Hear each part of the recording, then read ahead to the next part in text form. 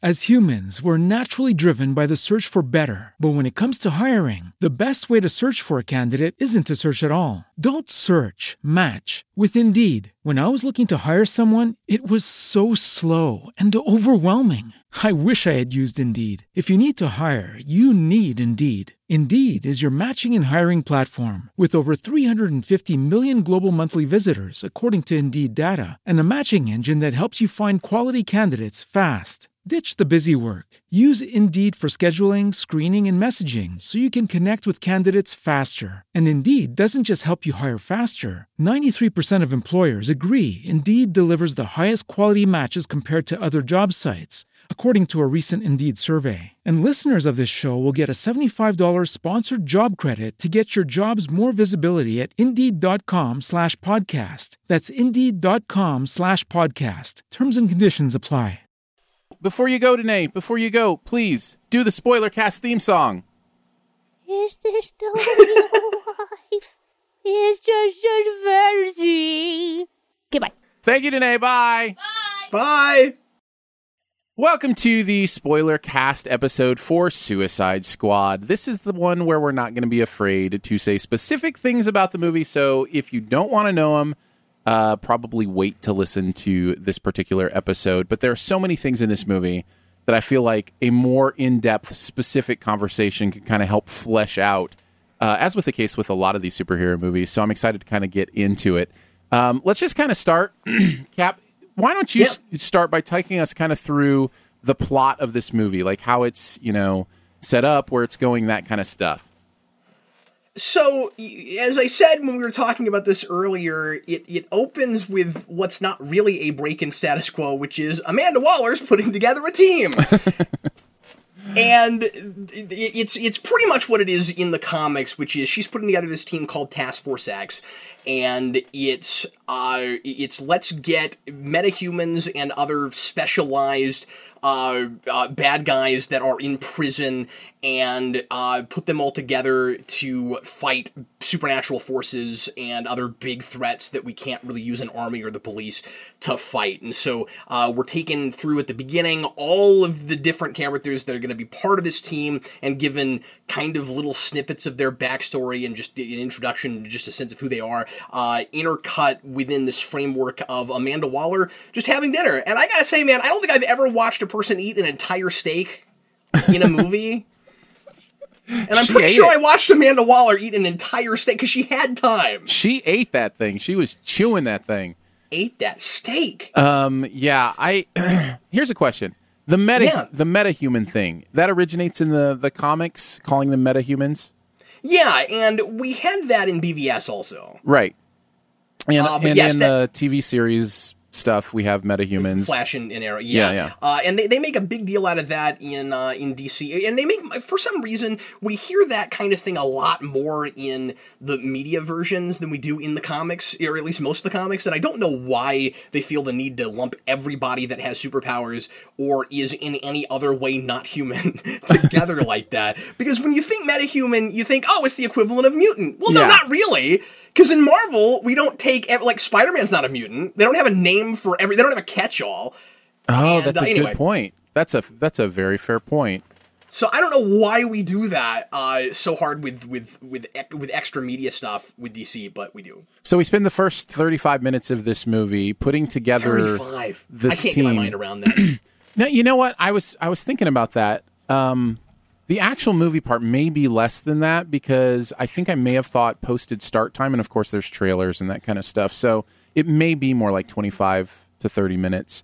That was what I thought, but I wasn't looking at a watch. So I just know. So I don't know. I pulled, I think our showtime was a 6 o'clock show, and when I looked at my clock after we finally got through the introduction of all these characters, it was 6:38.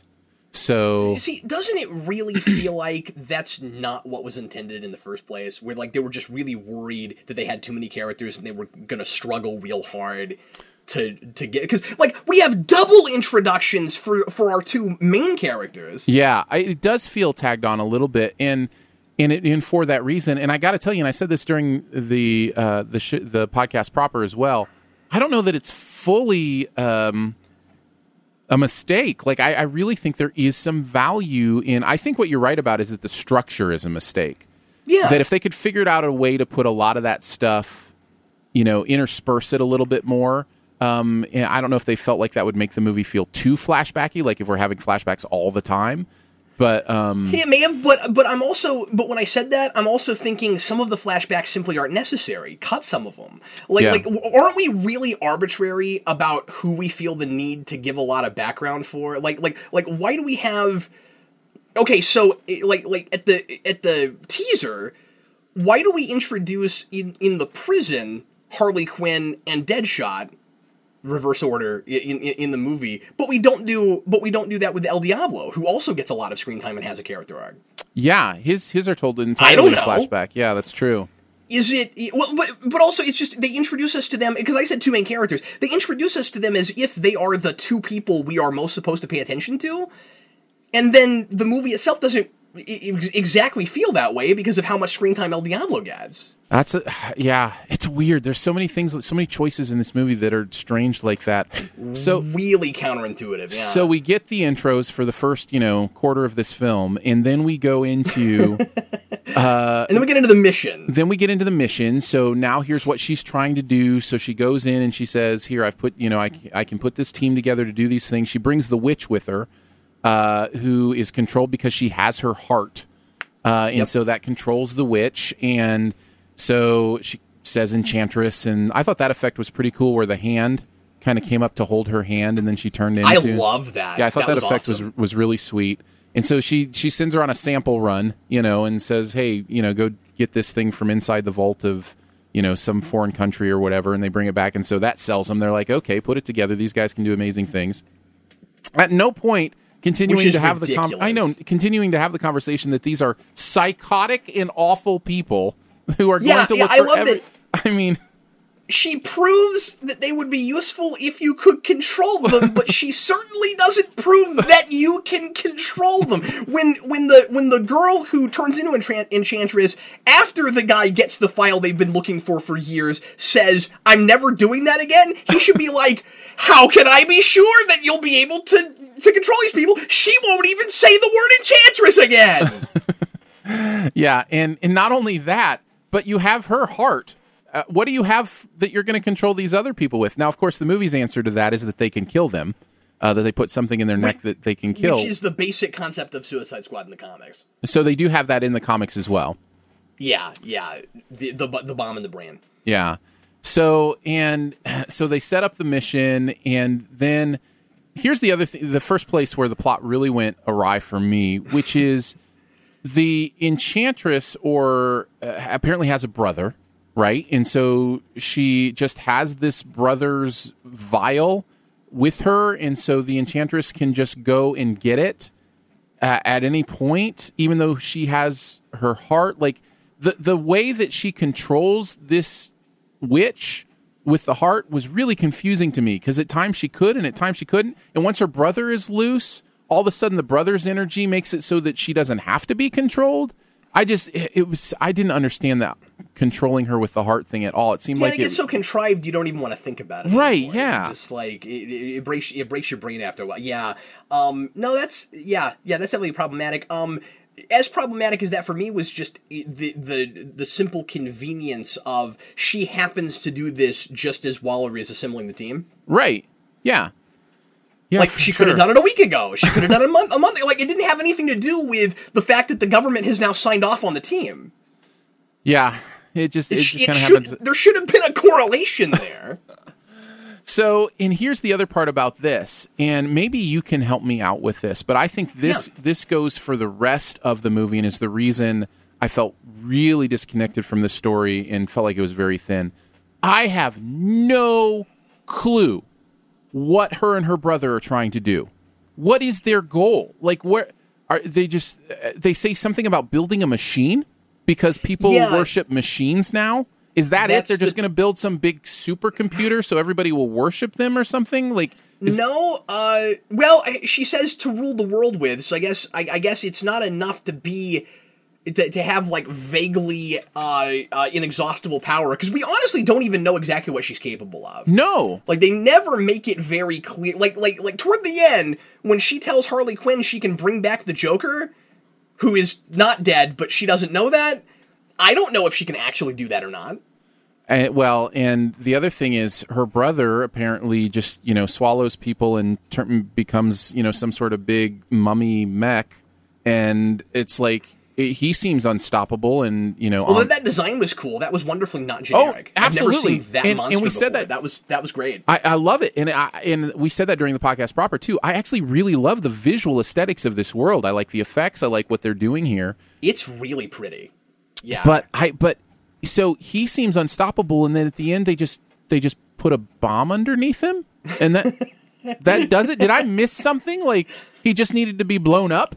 Because it appears like, I don't know. It's just so weird to me. And what's weird is when you have these siblings where one seems to be way more powerful than the other one, and you get rid of the more powerful one, and then you're like, we've got the sister left. Here's the real threat. That's really silly. Yeah.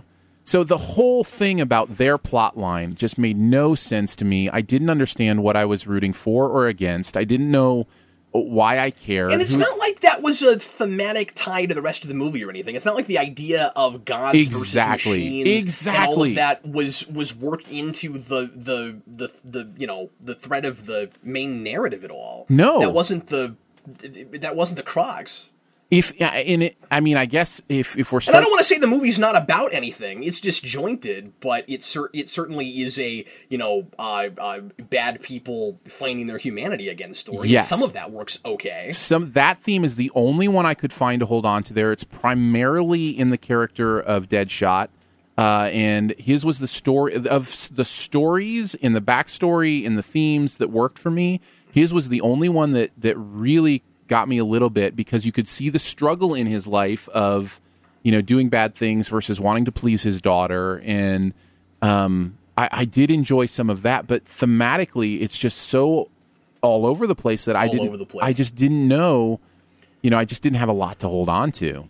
Let me ask you a question, because, and see if you had this too, because obviously the other character, and I think just because she's popular, that it tries to play a sort of a character arc for and make you really root for, is Harley Quinn.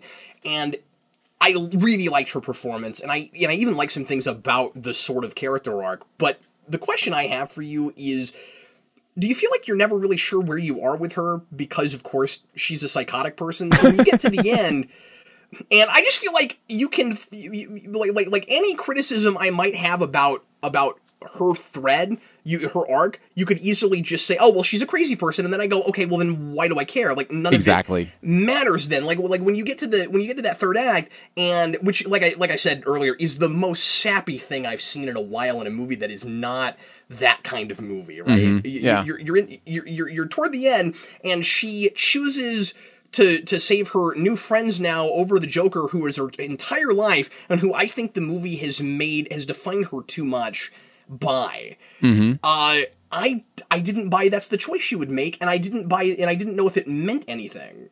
Yeah, and I don't know that the movie ever gave us a good reason why any of those guys would fight against the witch. It was obvious that by that point that they didn't have to. They were no longer controlled. Yeah, you know what I didn't get? The people that get up and leave the bar and that's what they would do, right? Where it's like, oh, the bomb's not on our heads anymore, and Rick Flag isn't going to control us, so they just get up and leave. Yeah, Boomerang. And then immediately after that, they're all walking in a line together to go fight the monster. Yeah, and there's no motivation for it. There's no, why did Boomerang come back? What? I don't know. He wouldn't do that. That's not in his character. Yeah, and from what was established. The only one I could again kind of see a little bit of motivation for is Deadshot. Because he really does want to do something good. And Harley Quinn's was okay because at least she didn't get up and leave and then do that. Like hers was just, we don't have anything better to do, and this looks like fun. No, that's okay. Yeah. Yeah, but again, you go back to the fact that she's completely psychotic, and so nothing really has any foundation of meaning to it. It's just, it's just randomly what seems fun to the voices in her head, And that's the thing, is that is that character in various incarnations, so I'm fine with that. The problem is when they have these moments of lucidity and I don't know what to take from them. Yeah. And are they actually lucidity? Or are they just masquerading as lucidity? Exactly, yeah. Also with her, I got this sense that Deadshot, because they kind of treat her as Deadshot's lieutenant. Yeah. And the rest of the team, she becomes kind of the heart of the team in a weird way.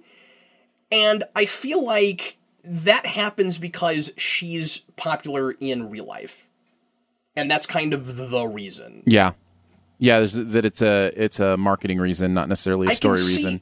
Yeah, not necessarily a character reason. I can sort of see Deadshot coming to appreciate her to some degree, but they go way too far with it, where it just seems like the reason he has difficulty deciding if he wants to shoot her or not for his freedom and to go see his daughter is just because she's cute and spunky. That's about it. Yeah. Let me ask you this. Remind me again, is it Slipknot? Yeah. Okay, so we get the team together, and they've been told they're going to get their heads blown off if they do anything wrong. Slipknot decides, based on a conversation with Boomerang, to test this theory and gets his head blown off. That's wow! It cracks me up. Okay, go ahead. Go ahead. Has there ever been a more disposable character presented to you in a movie than Slipknot was? And literally no word of him until he shows up to be with the team, and literally, and in a movie where we spend half an hour setting up people and giving statistics about them.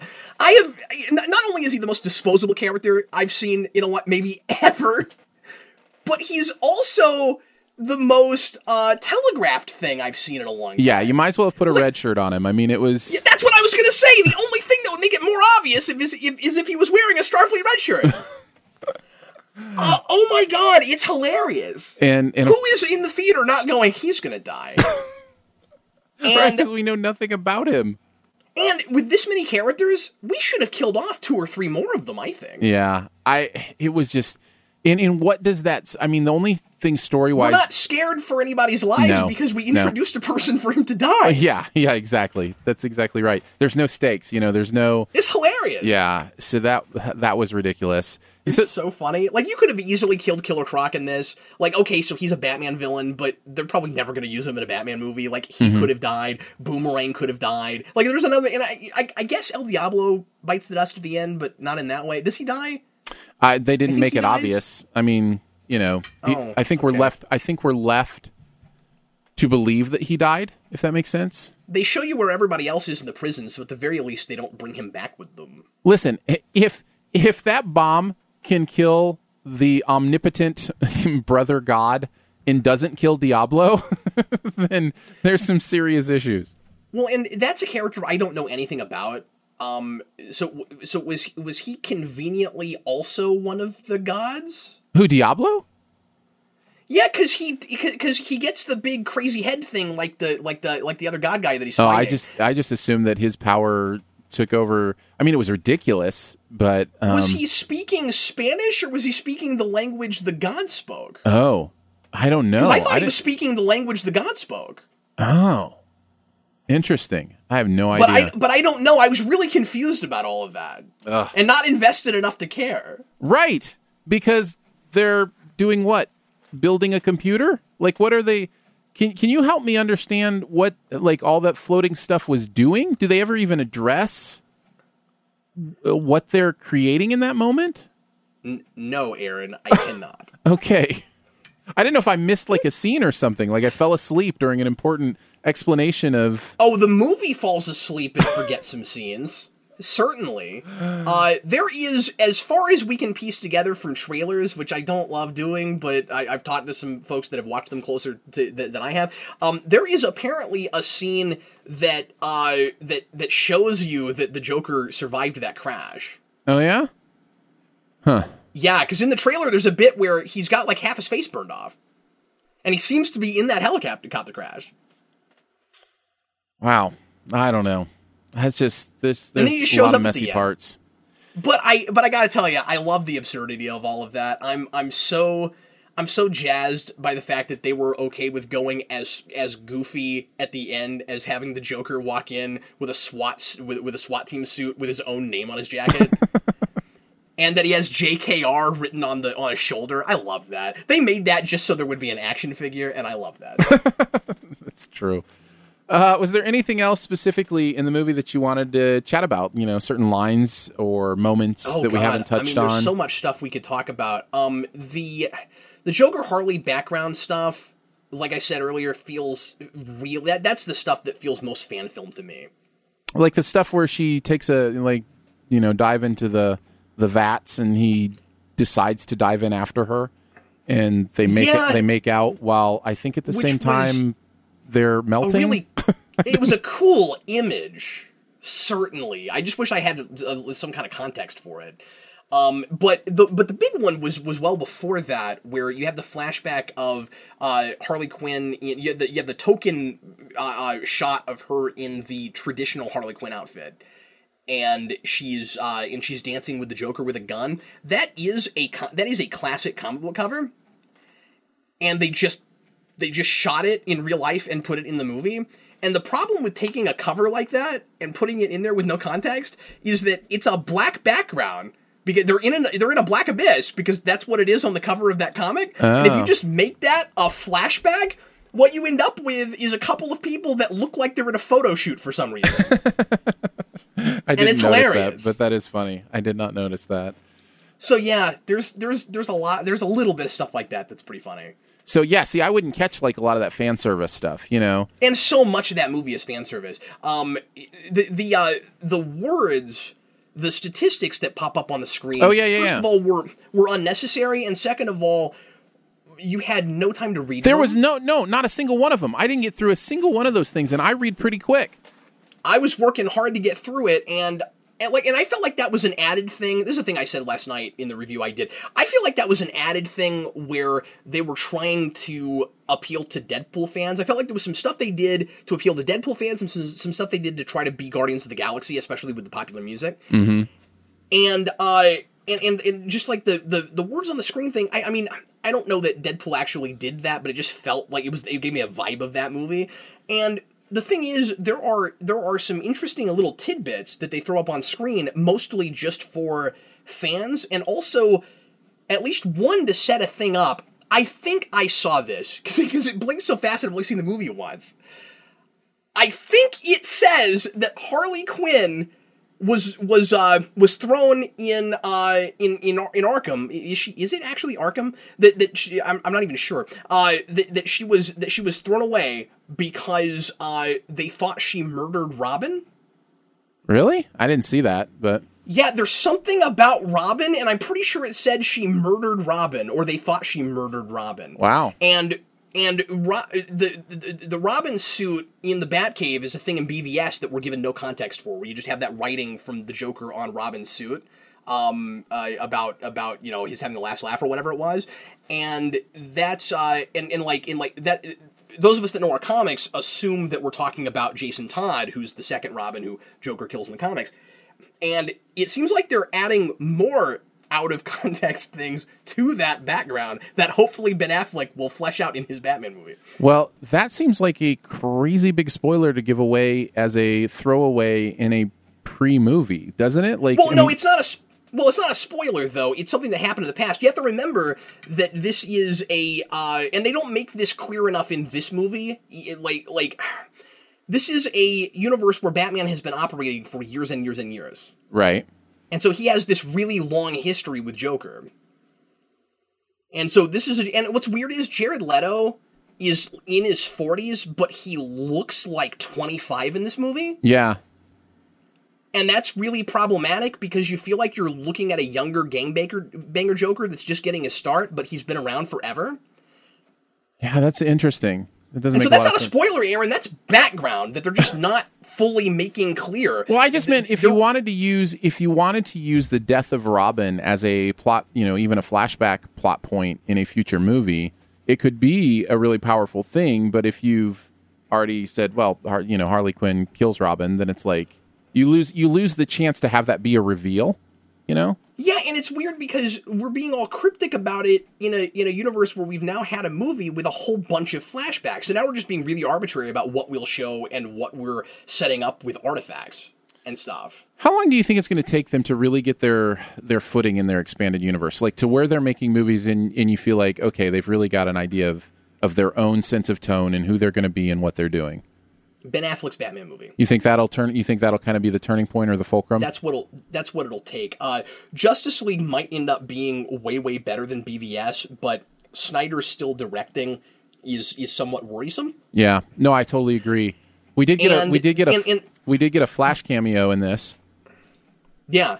Yeah, but the reason I say that is because we have that, and then we have Wonder Woman, and then Ben Affleck's Batman movie will be, unless there's something else before that I'm not thinking of, but I think that's the next thing.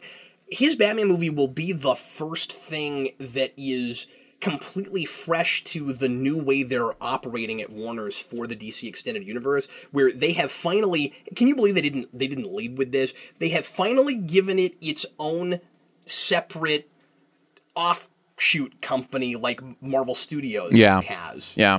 And called DC Films, and they've put Jeff Johns in at the head of it, and Jeff Johns is the head of DC right now. Well, he was the head creative guy, and now I think he's actually like head something there now. But he's going to be the Kevin Feige for DC, right?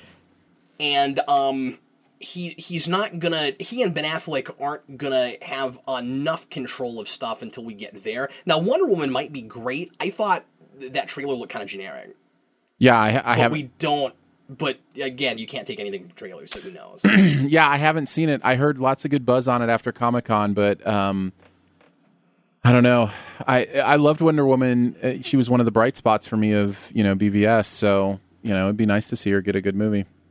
I mean, not that she got to do anything, right? Well, that's why it'll be nice to see if she actually gets to do something. The lasso looks cool. That's true. That's true. I was just looking through the cast list for Suicide Squad, and James McGowan was Panda Man. Panda Man. There's a flashback where the Joker has a whole bunch of minions wearing weird masks. And that's got to be what that is. So is that going to be is Panda Man like an actual character, or is that going to be part of the Joker's? No, I don't think so. It just you had a bunch of, it's like cast lists for anything where it's like guy with pin in neck. That's what I wondered. I wondered if it was a thing I didn't know about, or if that actually was just kind of a throwaway. The creepiest one of those was the guy with the giant Batman mask. Yeah. I love. How did you feel? I was like, that's really creepy. Let's talk about cameos in this. Batman has a couple cameos. Flash has a cameo. How did you feel about that, expanded universe stuff and how it was handled in this movie, especially as compared to how awful it was handled in Batman versus Superman? I felt. How did you feel about it here? Well, I'm glad we're not making everybody Batman villains. Okay. That was kind of the worry going in, was that there was talk that Captain Boomerang was just going to be relegated to another Batman villain, and the fact that Flash is the person that brings him in is great because he's part of the Flash Rogues. So I'm glad. So I'm glad about that. I don't think the cameos were too intrusive. People are calling the Batman stuff obligatory. I guess it kind of is. But I thought the mid-credit scene was good and necessary. Yeah. Let's go ahead and talk about the mid-credit scene. Remind me what happens there. That is Amanda Waller sitting down with Bruce Wayne, and Bruce Wayne has figured out about Task Force X, and he walks in and basically says, shut it down, I'm putting my own team together. Right. And we'll take care of it for you. And I really like the idea, like I said earlier, I really like the idea of the Suicide Squad as the messed up proto-Justice League. Yeah. No, I think that's a really cool idea. And I still say, if somehow or rather we could have led with that, it would have been a really cool idea, because, or mostly led with that. Maybe have this world's Iron Man, whatever that character would be, and then do Suicide Squad, because the idea is you've got this really cynical world that's as sad and depraved and messed up as the one that we live in, and people don't have hope, and that's kind of the general feeling right now when you look at politics and all kinds of stuff. And so if you move forward from that with we tried to solve it with an ends justifies the means mentality, and then we reversed that and you get Justice League, and so we find the hope after we've addressed modern cynicism. I like that a lot, and that's not what Marvel did. Yeah, and that's the thing, really. And so that's kind of what they're doing, and moving forward, that could totally work. And it could be their own thing, and I think that's part of the thing. Actually, I think a lot of the thing that we're seeing with DC stumbling out of the gate here has to do with them trying to catch up to Marvel. And I feel like if they had just decided it's okay, it can be 5-6 years from now when we finally get into a rhythm, let's really figure out a plan and do some cool things that are our own. I think you could have seen, a different growth element to these characters and what they're doing. But I just feel like they felt like they had to catch up. And so they're really trying to get there quickly. And I really think it's affecting these films. Part of the reason they felt like they had to catch up was because they screwed up Green Lantern. Yeah, that's because true. Green Lantern was supposed to be the first of their expanded universe. Oh, really? I didn't know that. And when it tanked, they started over. And remember, Amanda Waller is in that. I feel bad for the actress who played her there. Oh, I had forgotten that. Wow. And I love this actress, and I think she's technically better, but also she gets more things to do. I love Amanda Waller walking in or being in that office and just mowing down everybody. That's who she. That shocked me, and I'm just. That's why I like it. It should. I mean, that's who that is. Indicative of the movie that they actually made, as opposed to the one we saw. Yeah, and I was kind of impressed they left it in. So, because it's too dark for the movie we had. What he made, I'm pretty convinced. I mean, I don't know, I haven't seen it, but I'm convinced he made a more psychologically complex psychological thriller. Do you think we'll see it? Do you think we'll get another release? I don't think Warner's is above that, because obviously of what they did with the rated R extended cut of BVS. But see, I'm of two minds about it because I really want to see that cut. But at the same time, I don't want Warner's to keep putting out movies and playing them like a dress rehearsal. Yeah. And then true. saying, and then saying, no, this is the real version. Yeah. Yeah. Because that's what they did with BVS. Yeah. Did you ever see End of Watch? No, I haven't watched that. Okay. End of Watch is the same director. David Ayers. And it's so good. Like, it's one of those movies you go into and you're like, it just seems like another movie, and you come out going, wow, that's masterfully done. And so I know he can do that kind of stuff, but it just, you can just feel the fingerprints all over it, and trying to, all the chefs in the kitchen, trying to put the recipe together. And and they keep, like I said earlier, knee-jerk reaction. Like, they just keep reacting to stuff, and they're looking at the disparate elements as opposed to the whole. And the problem is, like, I'm sympathetic to them to a degree, but they just made a huge mistake strategically, which is they made a movie that, like Batman vs. Superman, had to make a stupid amount of money in order to even make its money back. Yeah, especially because of how much money they threw in the marketing. With BVS, it was the magic total was $1 billion. It had to break $1 billion to even merit existing. Wow. And it only did like $850 or something, which sounds like a lot of money, and it is, except they spent too much money on it, and it made most of that in its opening weekend and had the biggest drop off in history. And then you get to, or one of them, and then you get to Suicide Squad. You know what the magic number was there? I read this yesterday. 750. Ah. Imagine if, because this is an obscure property for the masses, right? Imagine if Guardians of the Galaxy needed $750 million to break even. Wow. That doesn't make sense. And so what they did was they saw the reaction to Batman vs. Superman, and they got scared. And they allegedly went in and started changing stuff and had a new vision for what it could be for a more to be accessible to a bigger audience. Yeah. And that's death, man. What you have to do with a thing like that is, if it's really effective at what it's doing, you use it to convert people as opposed to selling to people that already want it. That's what you do, right? Like, you can make a thing accessible by people going in and watching it and not thinking it's a thing they would like, but then it just speaks to people because it's just a really good story. Yeah, like, you know what? I don't usually like movies like this, but this one's really good. It's like, you can convert people. Exactly. I can go. There have been 2 or 3 horror movies over the last few years that I come out of and I go, that's a really great story. That's a good movie. I usually hate horror movies, but I can accept one here or there and go, okay, you told a great story. And I think the same thing is true with, these movies as well. Start with the story. Start with telling us a great story and go from there. There's a line in an episode of Star Trek The Next Generation where Geordi LaForge is talking to Data, who has done a poetry reading, and is asking LaForge if the poems were emotionally resonating, if he had an emotional response. And LaForge says that they didn't because he's too worried about style. And he says you should think more about what you want to say as opposed to how you want to say it. And I think that's exactly what DC needs to be thinking right now. That is a perfect place to finish the spoiler cast up. Thank you, Captain. I appreciate your time, and always good to talk these movies with you. I love, having somebody who is at the other end of the spectrum as me as far as knowing the source material, because it really allows for, kind of some in-depth stuff that, I wouldn't have access to. So I really appreciate that. It's refreshing to talk to somebody that doesn't, because we can just look at the meat of the thing. Yeah. I think it's a good conversation. So appreciate your time, man. Yeah. As humans, we're naturally driven by the search for better. But when it comes to hiring, the best way to search for a candidate isn't to search at all. Don't search, match with Indeed. When I was looking to hire someone, it was so slow and overwhelming.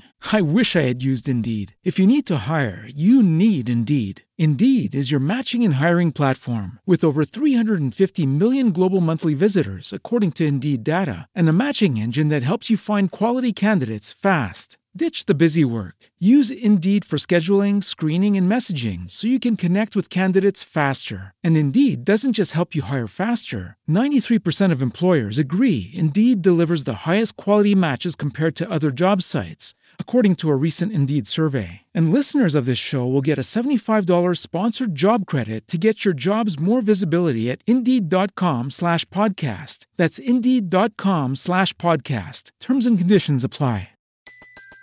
Everybody in your crew identifies as either Big Mac Burger, McNuggets, or McCrispy Sandwich. But you're the Filet-O-Fish Sandwich all day. That crispy fish, that savory tartar sauce, that melty cheese, that pillowy bun. Yeah, you get it. Every time. And if you love the Filet-O-Fish, right now you can catch two of the classics you love for just $6. Limited time only. Price and participation may vary. Cannot be combined with any other offer. Single item at regular price. Ba-da-ba-ba-ba.